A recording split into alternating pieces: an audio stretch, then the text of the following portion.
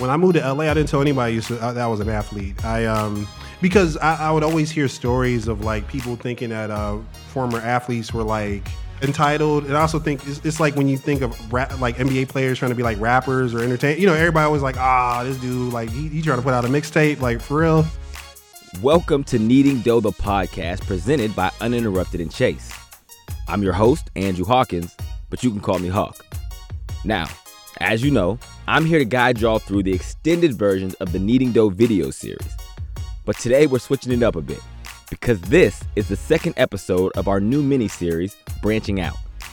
On Branching Out, I sit down with athletes who have moved on from their sports careers to create new paths and find all sorts of success. And our guest today is someone who has made a lot happen after his playing career.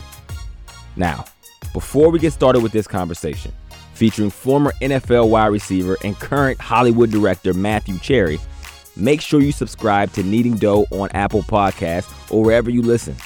It's fast, free, and it helps support the show. All right, let's get to it. I am amped up to welcome Matthew Cherry to this episode of Branching Out.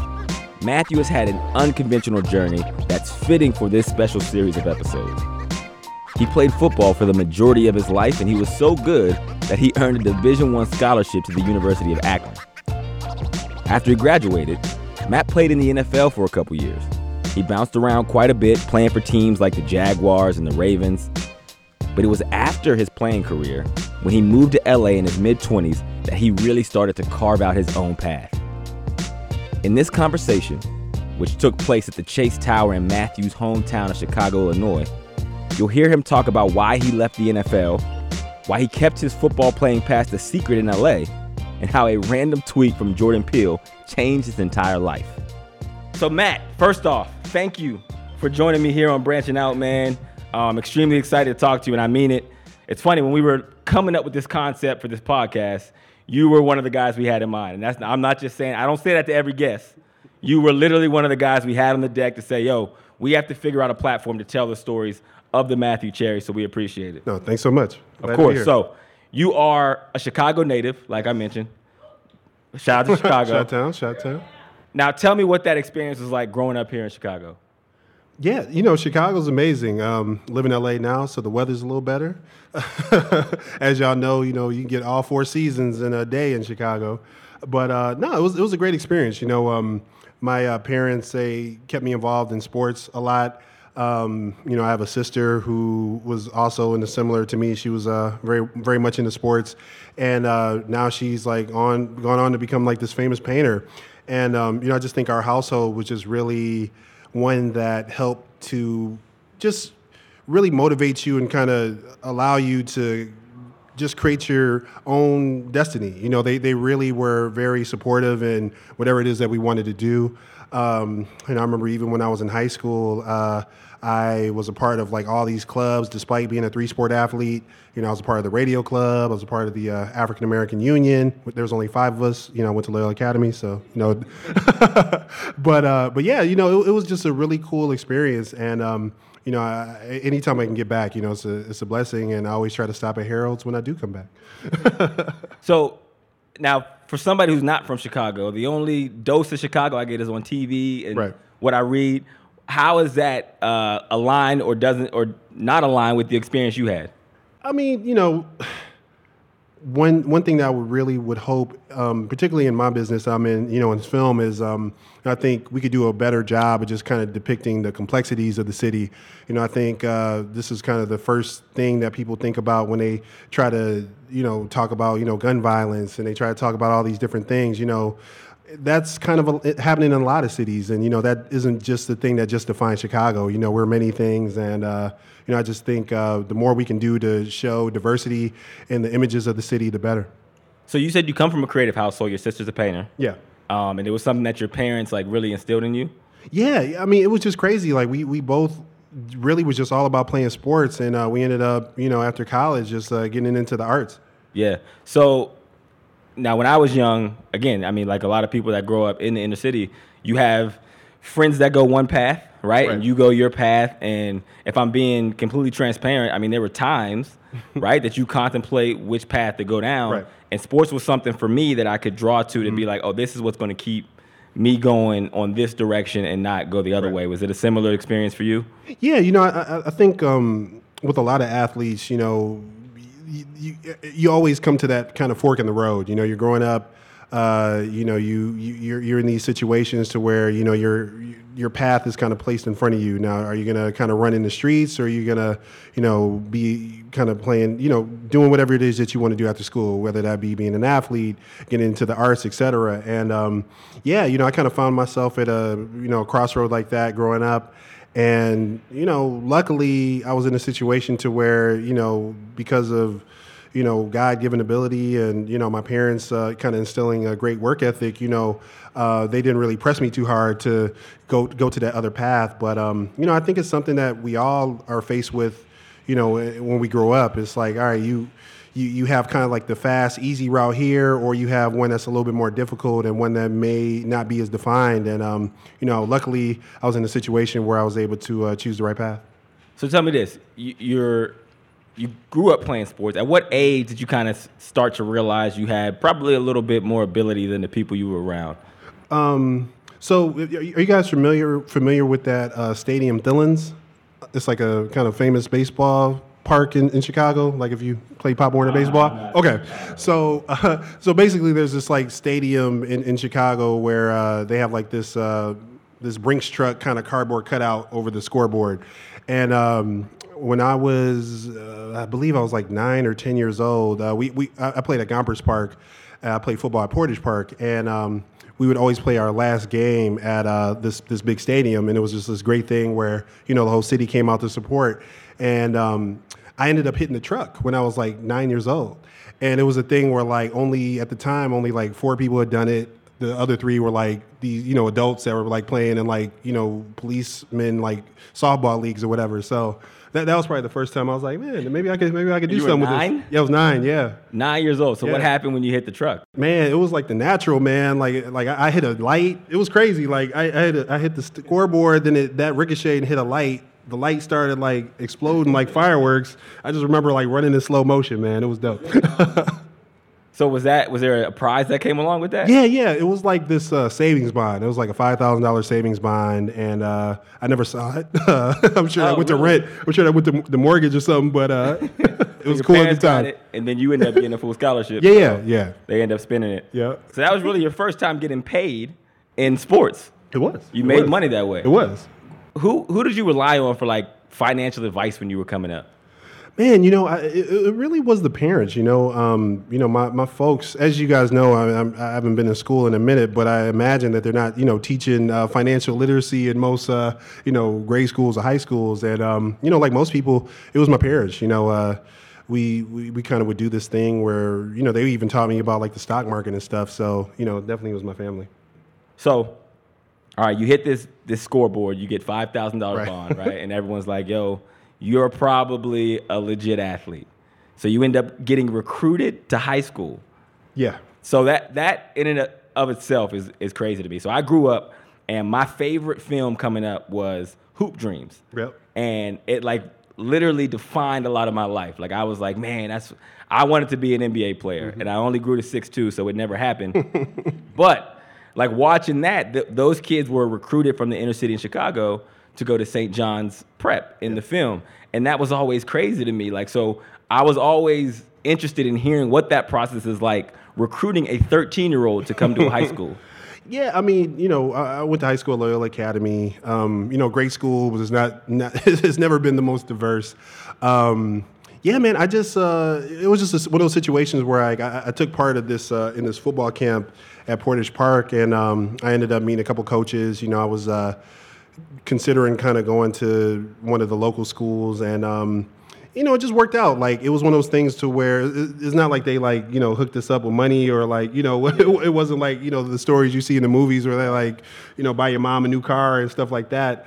It was more just kind of letting you know about, you know, their financial aid, and kind of just telling you about the school. And the big thing for me was that, you growing up, like I was around pretty much all minorities kind of growing up. I never really was around a lot of white people. And, my mother, I'll never forget, she was like, look, you can go through this world, thinking that this is going to be your experience, and then you're going to get into, get a job or something, and you're going to, it's going to be harder for you. And I just really want you to get in a situation where you're around all different types of people so that you just have a more well-rounded experience. And, at the time I was a little upset because I wanted to go to the local school, but, it ended up working out. And, it was a really cool experience. Yeah. I mean, do you think that experience has helped you, like, on this side of your life too? Yeah, for sure. I think just being able to, what do they call it? Code switching, you know what I mean? Like being able to just adapt, and being able to move around in all different types of environments is definitely a skill that, serves you well, later in life. Yeah. All right. So you played football there. Mm-hmm. And you became a star. Obviously, you're in the Hall of Fame. Mm-hmm. So how did you get on the radar of Division I football teams? So in high school, it was a lot of summer camps. So my high school at the time, they didn't really throw the ball a lot. I was a wide receiver. And so, the possibility of me getting a scholarship was kind of looking grim. And I heard about this summer camp at the University of Michigan. And I ended up, paying the money, going, being a part of it, and just really stood out. It was kind of one of the first times in my life that I knew that I wanted to try to get a full scholarship, just because I knew it was going to be harder for my parents to afford, to send me to college. And I know wanting to be an athlete, like being able to trying to work. At the time, they didn't let student athletes work either. So like I was going to be in this really, really weird position if I did try to walk on at a school. And so I just kind of went in with this mentality, like, look, I'm going to go through the summer camp. I got to ball out and try to win a scholarship. And that's what ended up happening. So you're in college at the University of Akron. Mm-hmm. At what point did you start to think of the NFL as like a real possibility? To be honest, I never really thought of the NFL as a possibility going to that school, because like at the time we only had like 3 guys that had ever made it to the NFL. Like Jason Taylor was one, and there were a couple other people like way back in the day. And so I never even really saw it as a possibility. I kind of went into it. I was always very realistic with my situation. Like, I was always just like, I'm here on a full scholarship. I'm going to try to use this to get this free education, and then I'm going to go on and do what it is that I want to do in life. And it wasn't until like kind of my senior year that, it just kind of became a real opportunity, because one of my teammates that was a year older than me, he ended up getting drafted to the Tampa Bay Buccaneers. His name was Dwight Smith. And they won the Super Bowl with the Buccaneers. I forget which year that was. If you can just see somebody that looks like you doing something, like it just opens up your mind in ways that you just like couldn't even believe. Like here I was at this small school. Nobody had ever really made it, save for like one person 20 years prior. And I was like, oh, that ain't gonna happen. Like I'm just here doing my thing. And then you see this guy, like literally just see this guy's journey, and he ends up making it. And it's just like, wow, like why can't that be me? Like I could do that, like.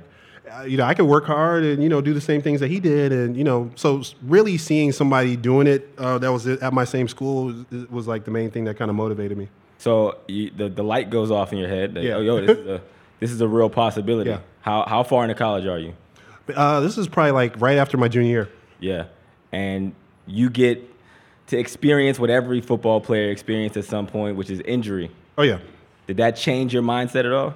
Yeah, it really did. So I got injured twice, actually. Once, though, the first time was in the middle of my junior year that ended my season. And I don't know, it was kind of the first time that I guess I really felt like human, I guess. I think a lot of times when you're young, you feel invincible and that you can do all these crazy things and, nothing bad will happen to you. And that was like the first time that, I got a reality check. And it just really made me want to, come back even stronger. I had an injury that it was in my elbow, and it was an injury that I remember a doctor telling me that I'll probably never play again. And it was one of those things that just really made me be like, look, I got to prove this guy wrong. I know this isn't going to be the end of the road for me. At the time I wasn't even thinking about the league, but I just knew that wasn't going to be where my story ended, and I really just wanted to work hard to try to prove him wrong. See, that's interesting because for me, when I was also a junior, when I injured my back, and the doctor told me the same thing, like, hey, you're probably not going to play football again. And I don't think I dug in as much as you did to be like, hey, I'm going to prove him wrong. To me, that was my first eye-opening experience. Like, oh man, this thing could end at any second, and I got to make sure my ducks are in a row. That I'm not looking with my palms up, like what's next. Right. So it's interesting to hear you say that it kind of motivated you even more. Yeah. And the motivation worked. Yeah. Oh yeah. Because you end up actually making it to the National Football League with the Jacksonville Jaguars. Yeah. I mean, I think that's the best part about being an athlete is just like you get very clear in setting goals. Like, okay, I'm clearly fat. Like if you racing somebody and you're faster than somebody, like that's like a fact. That's not something that can be debated.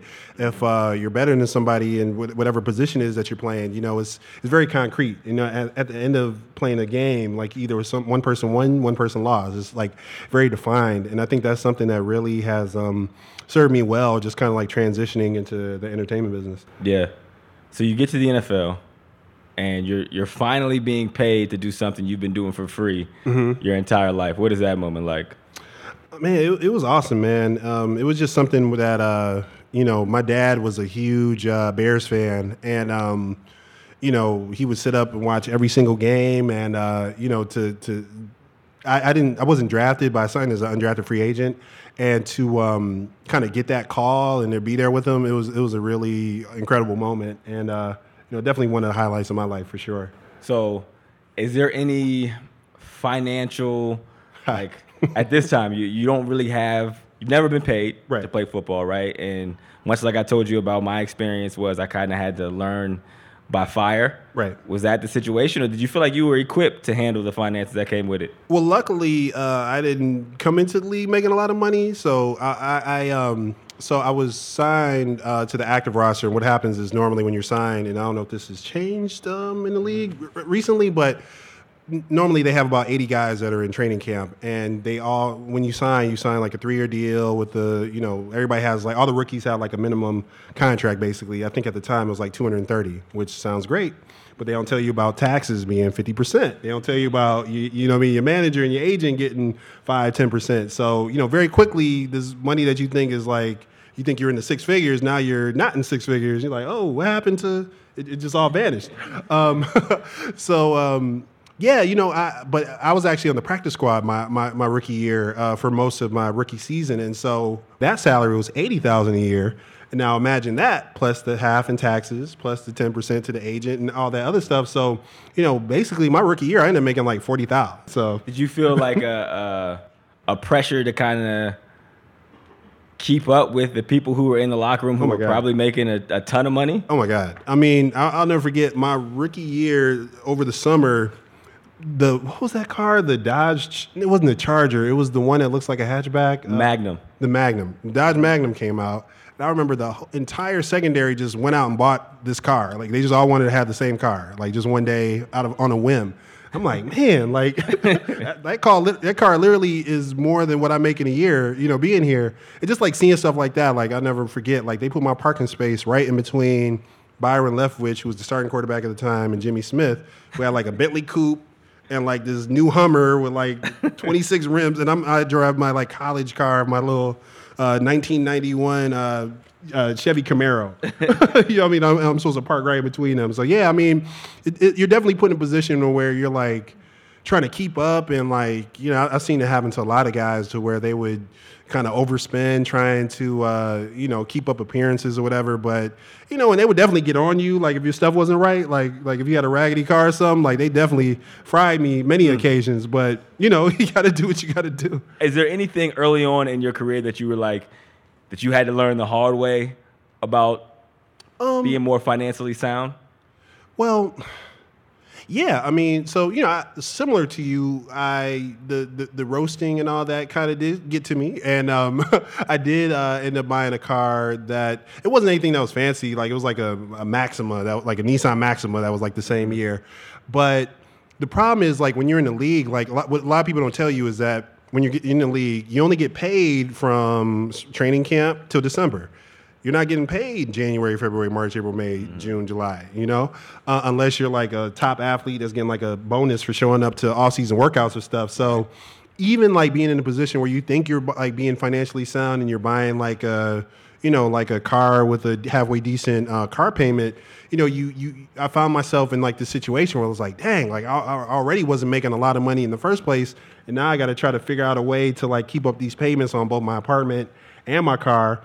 And, it was a situation like where I ended up after my pretty much like after I like got out the league, like I was in a situation because a lot of times you end up getting cut and you end up moving around and like there's these long periods of time when you're not getting paid. Like I ended up in a situation like where my car got repossessed. Like, and I've known I knew a lot of people that end up being like in those type of situations, and it's not through a lack of like financial planning necessarily, but I guess it is because like you're not really thinking it's just tricky because like in the league, like one day you could sign with a team and you got all this money and then you can get cut and it's not guaranteed. The NFL is the only league that doesn't have guaranteed contracts. So they pay you up until what they paid you. And at that point you could have signed $1 million contract, but you're out the door. Yeah.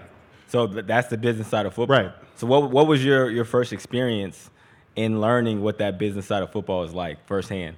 The thing I always took away from NFL that was like a great learning experience, just like transition to entertainment, was just like how political it is. I think all my life I had always, all my life I had to fight. No, all my life I, sorry, I just, no, all my life I, I was just in these situations to where like I had to, like it was very result oriented. Like, okay, if I work hard and I improve, like I'll be rewarded, And the NFL was the first time where like it wasn't about that at all. Like you're in a situation where everybody is good. They're always looking for somebody that's younger, cheaper, more talented than you. And it really didn't have much to do with ability at all. A lot of it was like how you come into the league. Were you drafted high? Were you undrafted? What team are you on? Do they pass the ball a lot? Do they not? And that was like really my first kind of eye-awakening experience because I remember when I was in Jacksonville and I got cut that first time, I was like, are you kidding me? Like I literally was like, yeah, like I couldn't even fathom that they would cut me. You know what I mean? Because like I felt like I was doing all the right things. I felt like I was putting in the work, and it was just one of those situations to where 80 people are on the roster in the summer, only 45 make the active roster. So, half of them got to go. And I happen to be one of those ones that had to go. All right. Now let's get back to my conversation with Matthew Cherry. So your first real experience in production on TV, you got cut on the show HBO Hard Knocks. Yeah. So my rookie year, Hard Knocks was filmed in Jacksonville that year. And like I think if you go back and watch some footage, you probably see me like literally they like had cameras on us like when we had to like go to our locker and grab our playbook and all that. And you didn't see it coming? No, not at all. Not in the least. It was one of those things too where like in that summer, like getting articles written about me, like the whole thing. Like I'm thinking like I'm doing a great job, but again, it was like that thing where regardless of performance, and I think that's something that will happen to you later in life too when you're at a job. Like you may think you're killing it at work, but why is this person getting promoted? Like he barely come to work, he barely care, he don't even care about his job. Like it's so real, and it's something that just I think we all have to kind of reconcile with ourselves that sometimes it's not about ability. Sometimes there's like factors out there that sometimes you can't control, be that networking, be that, this guy is like related to the boss. You know what I mean? Like it's so many things that just sometimes are outside of your control. Yeah, and the NFL is very much built that way. So is this the first time when you got cut? Like at what point early on in your NFL career did you start thinking about what life looked like outside of football? You know what? I always thought about that. When I was in high school, like I said, I was a part of like the radio program. In college, I majored in radio, TV broadcast, and media production. So I was always interested in stuff outside of sports. Actually, my junior year, I was like the music director at our like college radio station. I was like an on-air personality. I like interned. I drove to Cleveland and I interned at like a radio station over the summer. So I was always interested in like entertainment. But that first time being cut though, I was like, I gotta get that plan B going ASAP because like it's real out here, Okay, so as you know, This series is called Branching Out, since these athletes have gone on and done extraordinary, unexpected things after their sports careers. But they've all had really defining moments in their lives where just one thing going differently would have changed everything. And for Matthew, that defining branching out moment came when he got cut in his third year in the NFL. All right, so you like you said, you majored in entertainment and media. Did you see yourself being a director? Like, was that?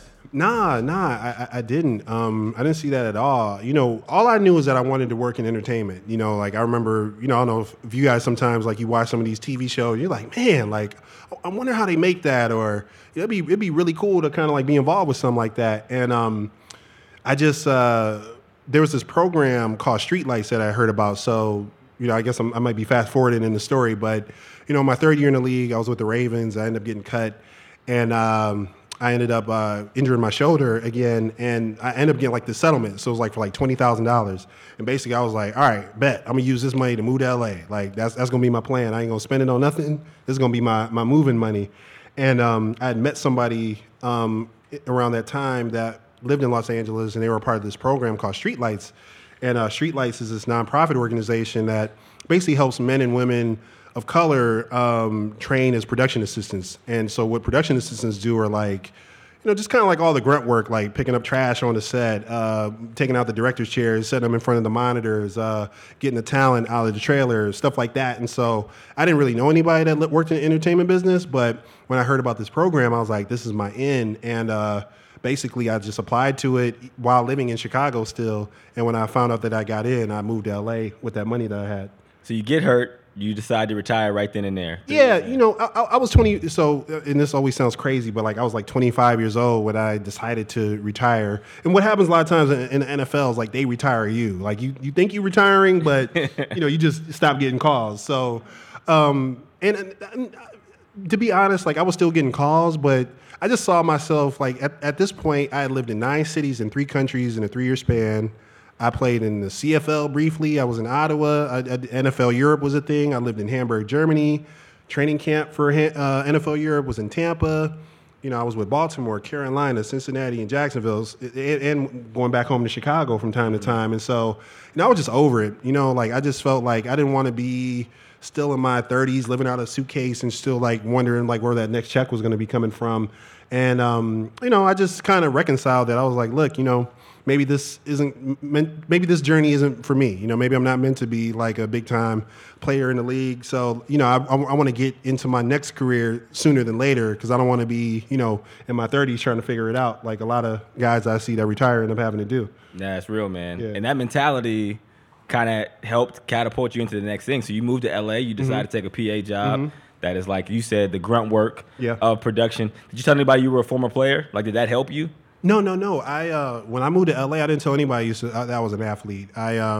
Because I would always hear stories of like people thinking that former athletes were like, I don't know, they just had this like image of them, like entitled. Entitled. And I also think it's like when you think of like NBA players trying to be like rappers or entertain, you know, everybody always like, this dude, like he trying to put out a mixtape, like for real. I didn't want to be looked at like that, like, I'm just like a former player that's trying to like leverage that to, you know, get a foot in the door, you know. And I wanted to do the work. Like I didn't want anything to be like handed to me, or I didn't want people to like look at me crazy because like I was picking up garbage or something. Like I just wanted to kind of start from scratch. I really wanted to learn everything, you know, from the bottom up. And you end up retiring, and now you're the PA. You don't want anybody to know you're a former player. You know what's funny? Recently, we went to I went to the Us premiere. I don't know if you know this. So you're at Monkey Paw. So I went to the premiere of the movie Us, which is a blockbuster hit.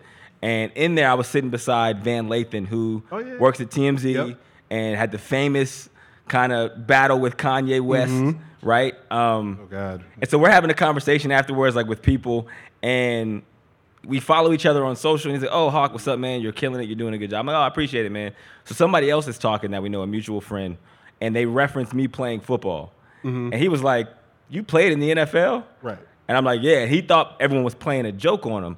But for me, that was like a proudest moment of my year. Right. That somebody didn't know that I played in the NFL. It made me feel like I actually accomplished something. Yeah. So it's funny you say that about not wanting other people to know that you were in the league. Yeah, I don't know. I mean, I think I think every league is different. You know, I think the NBA does a great job of like promoting, their players kind of independently and like really encouraging them to do stuff outside of the league. You know, the NFL at that time, and even a little bit now, like it's really just all about like us. Like we don't want you having no side hustles. Like you got to focus on this game or else. And yeah. So you're done playing again. I'm kind of backtracking to make sure we get to that point. Yeah. But you don't have the $100 million that everyone expects NFL players to have when they get done. Did you have to alter like your everyday habits to kind of financially? Nah. All I knew was the struggle. You know what I mean? Like, like I was born in it, molded by it. You know? You know what I mean? Going from college to being on the practice squad, and then just kind of like bouncing around from team to team. Like I never really was in a position where like I was balling out. You know, I was always in proximity to those type of people. Yeah. But that never really was my experience, and so it was real easy to humble myself because like I was nothing but that. Baller adjacent. Yeah, baller adjacent. That was my experience. what was your first job in Hollywood? Like, what was the first production you got to work on?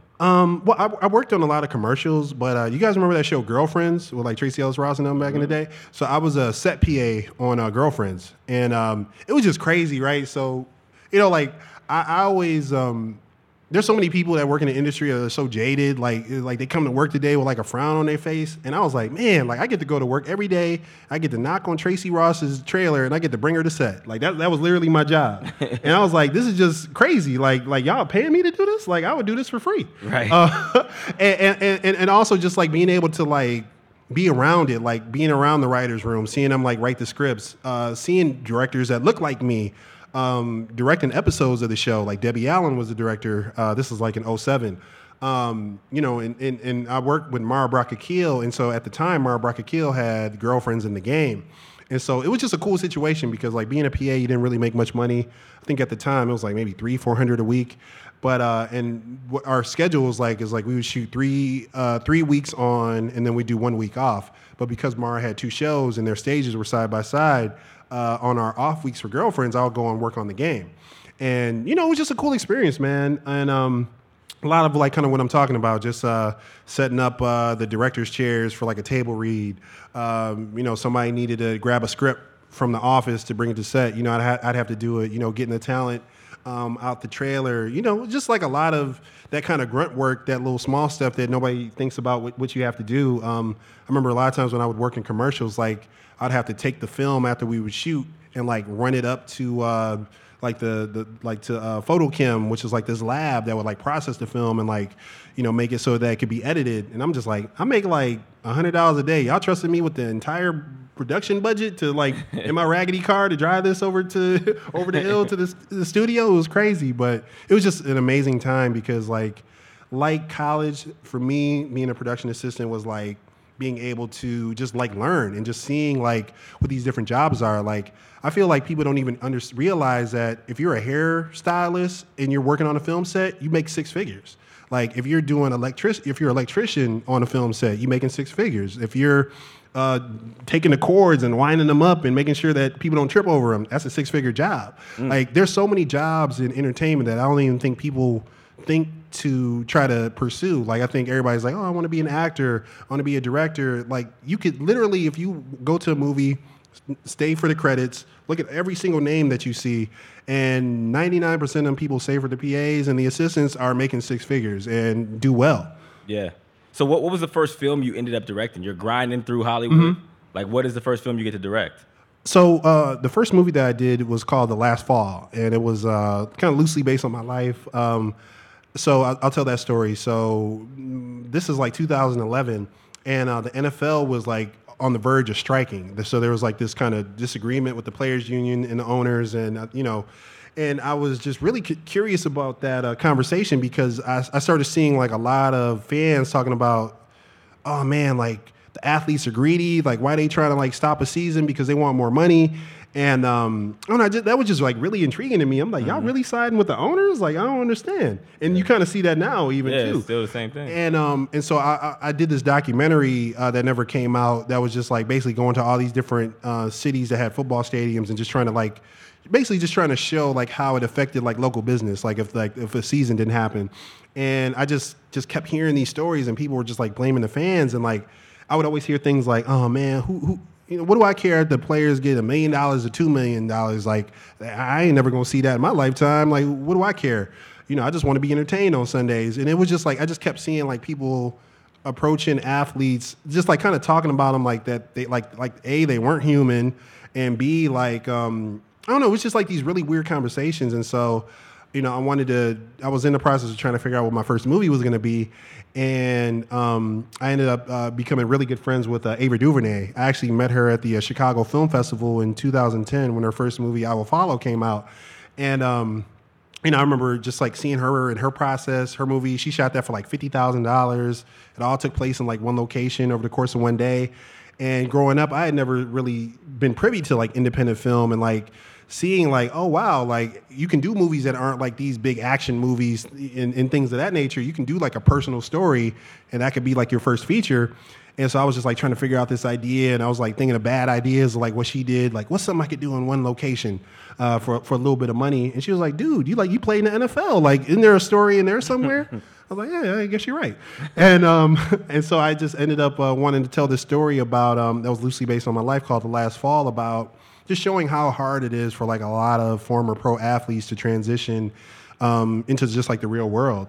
Like I remember when one of the first times I got cut, I tried to like get a job at Target just because I was trying to make ends meet. And like growing up, like I never had a regular job, you know, growing up. So my only thing on my resume was being in the NFL. So I'm like, do I put this on my resume? Do I not for this like raggedy Target job? Like, I don't know. And, you know, somebody advised me to put it and, you know, they just looked at me crazy. Like, why the hell you want to work here? You like you an NFL player. Like this got to be a joke. And so just like situations like that. And I would always talk to my friends that were like transitioning or in the middle of teams. And I would always hear like similar stories, like how hard it was for them to kind of be taken seriously because, you know, they didn't have like that work experience. And a lot of times you're going to have to come in entry level and kind of work your way up. And so, yeah, my movie was kind of like loosely based on my life and kind of starts with like a player being cut and he has to like move back home and, you know, live with his parents and he's trying to figure it out. And Lance Gross and Nicole Bahari starred in it. And it was on Netflix for like 5 or 6 years. I think it just got taken off last year, but yeah, it's on like iTunes and all that. So you do that, then you do 9 Rides. Yeah. Which is completely shot on an iPhone 6. Yeah. 6S. So in 2016, let me tell you a story in between that. So after my first movie plays at South by Southwest, you know, gets like, you know, does everything you want a first film to do, wins awards, the whole nine. And one thing I've noticed in independent film is like a lot of times there can only be one. Like every year there's only one person where it really kind of gets that blessing or like gets the baton passed to him. Like one year was Ava DuVernay, one year was Ryan Coogler, one year was Dee Reese.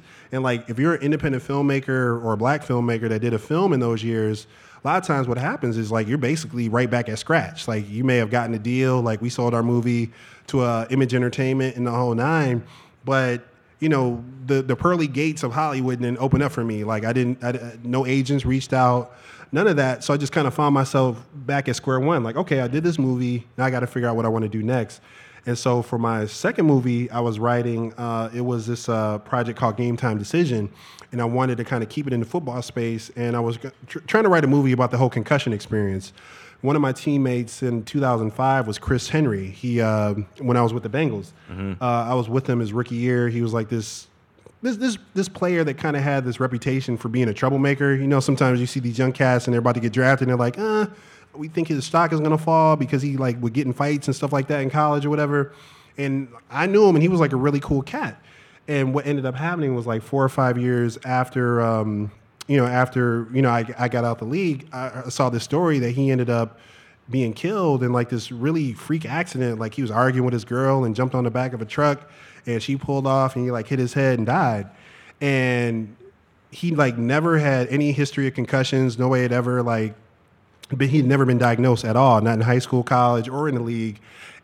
But his mom wanted him to like kind of donate his brain and try to see what was going on with him. And they found out that he had like a high level of CTE.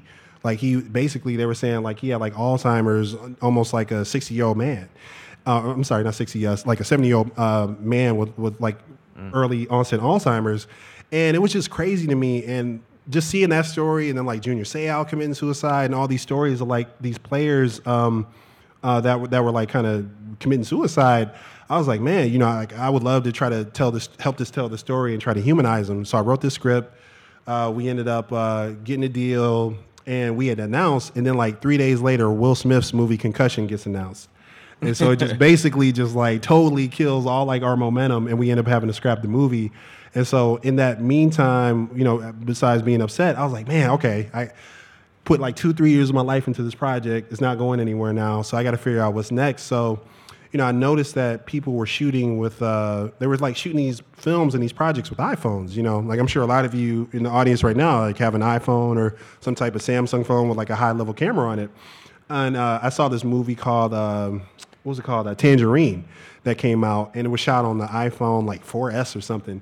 And it went to Sundance, got a deal, like the whole nine. And I was like, wow, you know, the filmmaker was white though. And I was like, man, like imagine the power if like a person, like a young person of color could see somebody that looked like them that like actually shot a movie with an iPhone too. Because like, I think a lot of times, you know, again, like I was saying before, like sometimes you just have to see somebody that looks like you doing something for you to be inspired and motivated to try to do it yourself. And so like I had this idea about, you know, this movie that kind of takes place in one night about an Uber driver. And this was like in 2016. And so we had like a $15,000 budget, and we shot it with iPhones. And it's so crazy. Like that was the movie that ended up like giving me the agent, you know, kind of getting like a big deal and everything. And it was like this movie that I just kind of did just for fun. Like it came together like so quick. I wasn't thinking about any of that stuff. And that's how I ended up getting my agent. So you got your agent, and now you're like actually a name in Hollywood at this point. And in between there, you somehow became the poster child of Black Twitter. So you have this crazy following. For people that don't know, like when stuff happens in the culture, you got to follow him because he's the one that is probably setting it off, right? And holding people to the fire and preaching that representation matters. So you get an interview with someone out of nowhere. Who is that? Yeah, so now this is like 2017. So, you know, how many of y'all in here saw Get Out? I'm assuming most of you. A lot of people. Okay, so, you know, Get Out is like this wildly popular film. You know, I remember when it came out, I saw it like the day it came out. I was like, you know, gotta support the culture. I'm like, a horror movie about racism? Bet. And so I see it, you know, and I sent out some tweet like that same day, and I like tagged Jordan in it. I was like, man, you know, this is how I felt like seeing that movie, because I was like in an all-white theater, and I was like applauding all that. and so I sent this tweet out to Jordan, and he ended up following me, and you know, it was just one of those things where like I didn't think anything of it. I was like, oh, bet, cool, like that's awesome. And you know, so like over the course of like 4 or 5 months, like, you know, I'm just like tweeting like normal, doing my thing or whatever. And all of a sudden, out of nowhere, like I just get this DM from him, and he's like, hey man, I actually showed him the tweet, the DM earlier. It was like something to the effect of like, hey man, you know, if you're, I don't know if you're in town ever, but you know, would love to grab lunch. I was like, what? Like 2 minutes later, I'm like, yeah, let's do it. Like this is my info. And it was just one of those things that kind of came out of nowhere because, you know, and I remember at the time, like earlier that week, it was announced that he had like signed a deal with Universal Pictures, and that he was like looking to do kind of more movies like Get Out, like that under $5 million budget kind of. And I was thinking like maybe he was trying to do more in that vein. And so we ended up meeting, and you know, I'm thinking I'm meeting as a filmmaker. I'm thinking like, okay, let me try to pitch you some ideas. You know, there's this idea with such and such, and like halfway through the meeting, he like kind of stops me. He's like, you know what? Let's put a pin in that real quick. Like, I want to tell you about what I got going on here at Monkey Paw. And his production company is called Monkey Paw Productions. And basically, like, he was just saying, like, you know, I want to create this production company that kind of focuses on, like, helps to tell our stories, but using genre, and like a lot of times, like you wouldn't see us like playing a lot in those genre spaces. Like, mind you, this is kind of like right after Black Panther it came out, but before that and Get Out, we really weren't operating in a lot of those, like the sci-fi, the horror, the thriller, the Afrofuturism, stuff like that. And so he's like, this is really the space that I want to play in. Like, I want to tell movies and TV shows that, have a social message, but are fun, that kind of use comedy, to kind of like, put some medicine with the candy.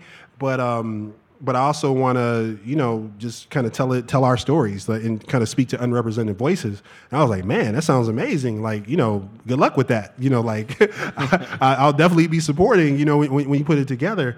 And he was like, nah, man, I know we just met and everything, but man, I think you'd be a great person to work here at the company. I was like, what?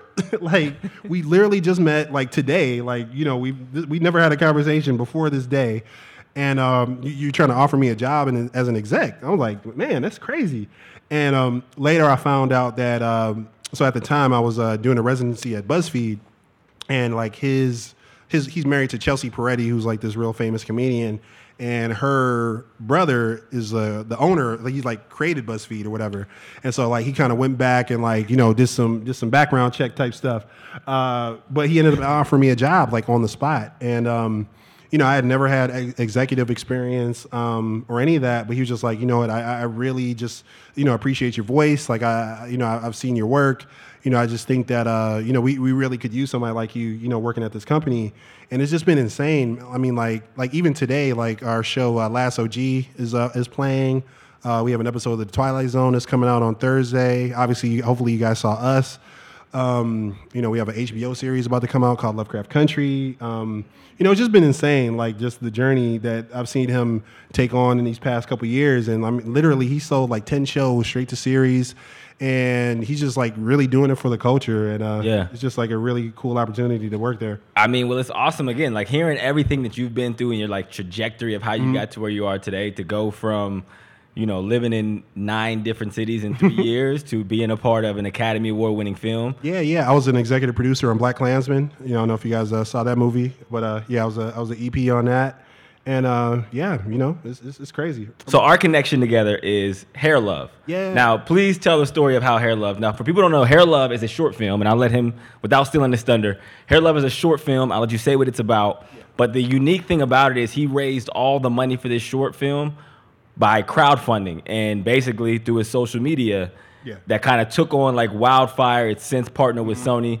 Yeah. But please tell the story about how you kind of took control of that, because the theme of like your story is that you don't let opportunities happen to you.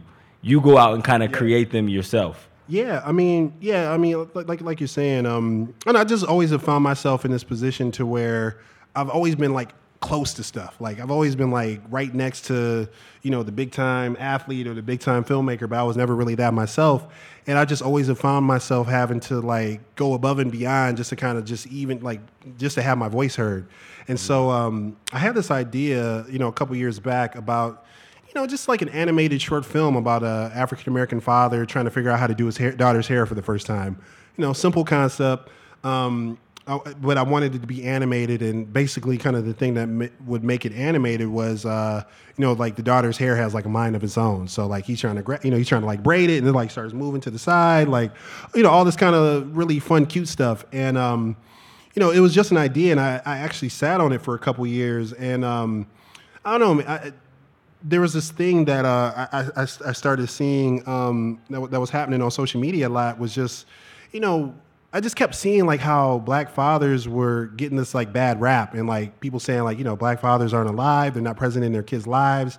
And like the littlest things that they would do would go viral. Like you see a black dad like doing his daughter's hair, and it'd be like millions of views, and he's on Ellen. I'm like, that's like basic stuff. You know what I mean? Like does that really warrant like an Ellen appearance or whatever? But I figured out that it was the fact that it hadn't been normalized. Like the reason why people were so intrigued by this concept was that, everybody thought that, just had this image that like black fathers weren't around, and that they wouldn't even, to the point that they wouldn't even do like simple menial tasks like take their kids to school or like do their daughter's hair and things like that. And so kind of having seen this kind of process going, we ended up doing this Kickstarter campaign. So I don't know if you guys are familiar with like the concept of like Kickstarter or GoFundMe or whatever, but it's basically a way where you can like raise money for like whatever. GoFundMe, I mean, God, like that's basically our new healthcare system. Anytime something bad happened, you end up having to raise money on there. But with Kickstarter, it was more like artist based. So like if you had a movie that you were trying to raise money for or a project, basically like you get all like your materials together. So like this is the artwork, this is what it's about, this is what it's for, and you would like kind of shoot a video of yourself, like kind of explaining what it is that you're trying to do. So like I was telling Hog earlier, so before this for both of my features, I'd done Kickstarter campaigns for them.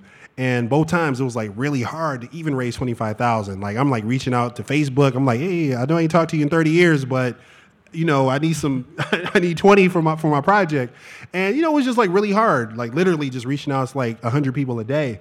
And the thing about Hair Love was just, I don't know, it was just this crazy thing. Like I think it was just like a combination of like an increased social media presence, like and I think a lot of people look at social media sometimes negatively, but I think like if you're on there like actually having something strong that you're trying to say and you're actually like engaging with people and particularly if you're an artist, like it's just a really great way to kind of build up a following and an audience organically. And so at the time, I think I had like 100,000 followers on Twitter. And so when I launched this campaign, we were trying to raise like $75,000. And that really is not a lot when you're thinking about animation. Cause like, I don't know if any of y'all saw like Into the Spider-Verse, but like that movie had like $120 million budget to give you perspective. And so basically the idea was like to try to raise $75,000, but with the hopes that we would raise more because we needed probably about 200 to really do it right. Mm-hmm. And so first day I published the campaign, and I remember I published it, but I didn't tweet it out because I went to work. And by the time I came back, like it had already raised $2,000. And I was like, what? Like I didn't even send this to anybody yet. How did it raise this money so fast? And like Kickstarter had made it like a project to love, like on their main page. So I guess that's how people were following it. And it was just insane. Like I remember me and my manager had this list of like all the news outlets and all like the looks that we wanted like to kind of cover the project. And like, I kid you not, it was like everything from like CNN to like, Now This News to AJ Plus. And I kid you not, within that first week, they all had reached out to us like organically. We had this gift that we were offering for a picture book, like a children's picture book that was like an accompaniment to the short film. 3 days into the campaign, like Penguin Random House reached out, hey, we want to offer you guys a book deal so we can do the book. I'm like, what? Like it was like literally the most insane experience I've been a part of in my life. Like to the point where people like Hog actually was one of our backers at the EP level. So he's a producer on the film. But like Chance the Rapper donated like the first week. Like we basically hit our goal like in 7 days. We raised 75,000. And so people like Chance the Rapper donated, Chris Rock, Ava DuVernay, Chelsea Clinton randomly donated, wow. Lin-Manuel Miranda, Gabrielle Union, D Wade. I mean, like it was just insane. And it was this thing to where basically at the end of the campaign, we ended up raising $280,000 for this campaign in 30 days. And, I think it was just a combination of just like, and at the time, like, so this is 2017. So like Into the Spider-Verse hadn't came out. A lot of these projects that have like these diverse representations in animation hadn't come out. So our thing was just like, I want to see more of us in these type of projects, like particularly in animation, because a lot of times like you're going to see these projects with your families. Like, you have like little young girls, and like, what are we saying when we don't have images of ourselves that little young girls can aspire to? It's always like this Eurocentric standard of beauty. And like, just imagine the power of like a little 5-year-old girl could like see herself in a project that she is in a movie theater with her mom. And, it was just, that was kind of like always the energy that we try to have behind it. And then, so we ended up raising that money.